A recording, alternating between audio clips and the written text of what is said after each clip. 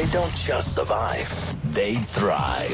The Nedbank Business Accelerator with 702. Okay, you're going to love this one. 702 and Nedbank want to give you the support that you need to take your business to the next level. We've asked you to go to business.702.co.za to tell us about your business. We are about to profile one of those businesses.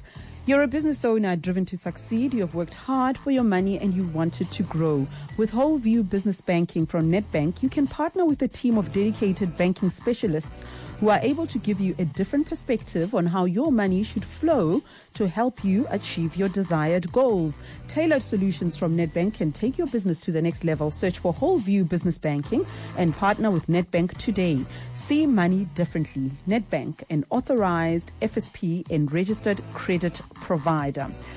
Okay, so Pavlo Fatidis is in the studio. Of course, he's with Auric Business Incubator.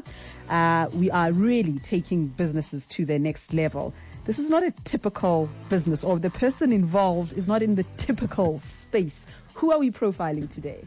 Okay, we're going to be speaking to, and it's a female name because it's a female entrepreneur in an absolutely dominantly male industry. Okay. It's Hayley Eagle, who has a company called Jamsco Automotive Assemblies. And what she does, really, she's a tier 2 supplier in the OEM automotive industry. And what that all means is this. OEM are the big brands, the brands that we know. There are 5 big OEMs in South Africa: Mercedes, BMW, Ford, Nissan, and Volkswagen. They all make cars over here in South Africa, mostly for export markets. So that's what an OEM is. But the automotive industry is highly, highly complicated. You know, in many instances, sometimes it takes, the assembly of a full car can take just a few minutes. And the way that it works is you have all these suppliers who manufacture the various parts of the car that have to deliver them on time in a sequence as the car's being assembled. Those suppliers are called tier 1 suppliers. Behind them, you've then got tier 2 suppliers who supply them with elements for the components that they deliver to the OEMs. Behind them, there's tier 3, tier 4, tier 5. It's a very, very complicated environment. What happens in South Africa is that the DTI has incentivized these 5 big OEMs to play in South Africa, stay in South Africa, and build in South Africa in the hope that the supply chain that flows behind it creates jobs and opportunities for South Africans. One of the requirements of the subsidies is that they need to find and source and encourage the establishment of early stage black-owned businesses that become automotive component suppliers. It's part of the reindustrialization program. The reason we selected Hayley is because she has become a project in this space. And anyone who takes a project in the space and uses it smartly to turn it into her business, independent of the supply chain, deserves to be profiled. I can't wait to speak to her because, okay, Hayley, welcome, by the way. Hayley Eagle, Director, Jamsco Automotive Assemblies. Good afternoon to you and welcome. Thank you. Good afternoon to you too, Reedy. Okay, and I suspect that you are the answer to the kind of problem that I and many other consumers have. Often when I'm told there's something wrong with my car, I feel disempowered because I feel that I can only buy these parts from this particular supplier, the maker of my car, and I can go nowhere else. And secondly, I don't have an intermediary, even a mediator, to help me shop around because you go there, you're given a price, and that's what you pay. I wouldn't know where to look and where to compare prices like I do with my children's nappies. So I suppose this is where you come in. But my question would be, given the helplessness that I've just expressed and that I feel as a customer, I don't have a choice but to buy from this established global supplier. How does someone like you just come in and change the playing field? That must be tough. No, you don't change the playing field. When you come into the automotive sector, there's set standards and you have to comply.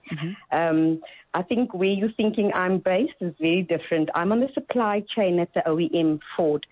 And you basically got 1.67 seconds to react because we do the rear axle, so we don't manufacture it as such. We assemble it with the support of Ford, and we then take it to the next station, and we also have what you do, the rear axle stabiliser bar, struts, we actually just assemble that. So no, I can't help you with price. Okay, I get it. And I would just like to say to Pavlov as well, Pavlov is just a male-dominated industry. But the support I've received from the GGDA, the AIDC, Sadisha, and Ford males, and all the other males in this industry has been magnificent. That's great to hear. Please understand that I have a lot of respect for males because they share their knowledge, they're practical, and they're good. Okay. Like my husband. Okay. Is that what need to happen? Okay, so she's learnt a lot as an automotive supplier, Pavlo. But what's next in the business? You know, really, the real meaning of the word kung fu means the art of work. Oh. And the Taoists, the holders of the concept of kung fu, have always argued that in order to master 5 disciplines, which typically you do, so you do martial arts, you do calligraphy, you do archery, and there are 2 or 3 others. In order to master 5 disciplines, master one first. The program that Hayley's been on was at the very earliest stage of training to become an industrialist. She was in the space with Ford where she assembled the dasher and rocker panels, and she didn't carry any of the risk. In learning the discipline behind that and how timing and quality and speed of action matters, she then created for herself an opportunity to make something called a Z bracket. But in this instance, she carries all the risk. So she's deepening her capability. After that, she then hunted the opportunity to assemble the rear axle struts and stabilizers, carrying all the risk with that. And now we're at a point in time where she is creating a business independently of all of that to start supplying with machinery and equipment that she herself is acquiring the needs of other industrial players in South Africa. She has taken advantage of the opportunity presented, being patient with it, learned the ropes at an international standard. And today we're sitting with Hayley in a business that as any industrial supplier in South Africa, I know in going to her, I will get international standard quality, time, and cost in the products that I need her to fabricate for me. She is so well poised now to penetrate deeper into the private sector and across sector with the capability she's delivered. That's fantastic. How does that sound to you, Hayley? Pavlov is so eloquent. Pavlov, I've been very well supported by Sadisha and Ford and the AIDC and the GGDA, and I don't take all the risks. They basically, up until now, have carried the risk for Jamsco. I have to comply with all the standards, the quality standards, as you say, the material management operating guideline, logistic evaluations that's required from Ford, which in short is the MMOGs.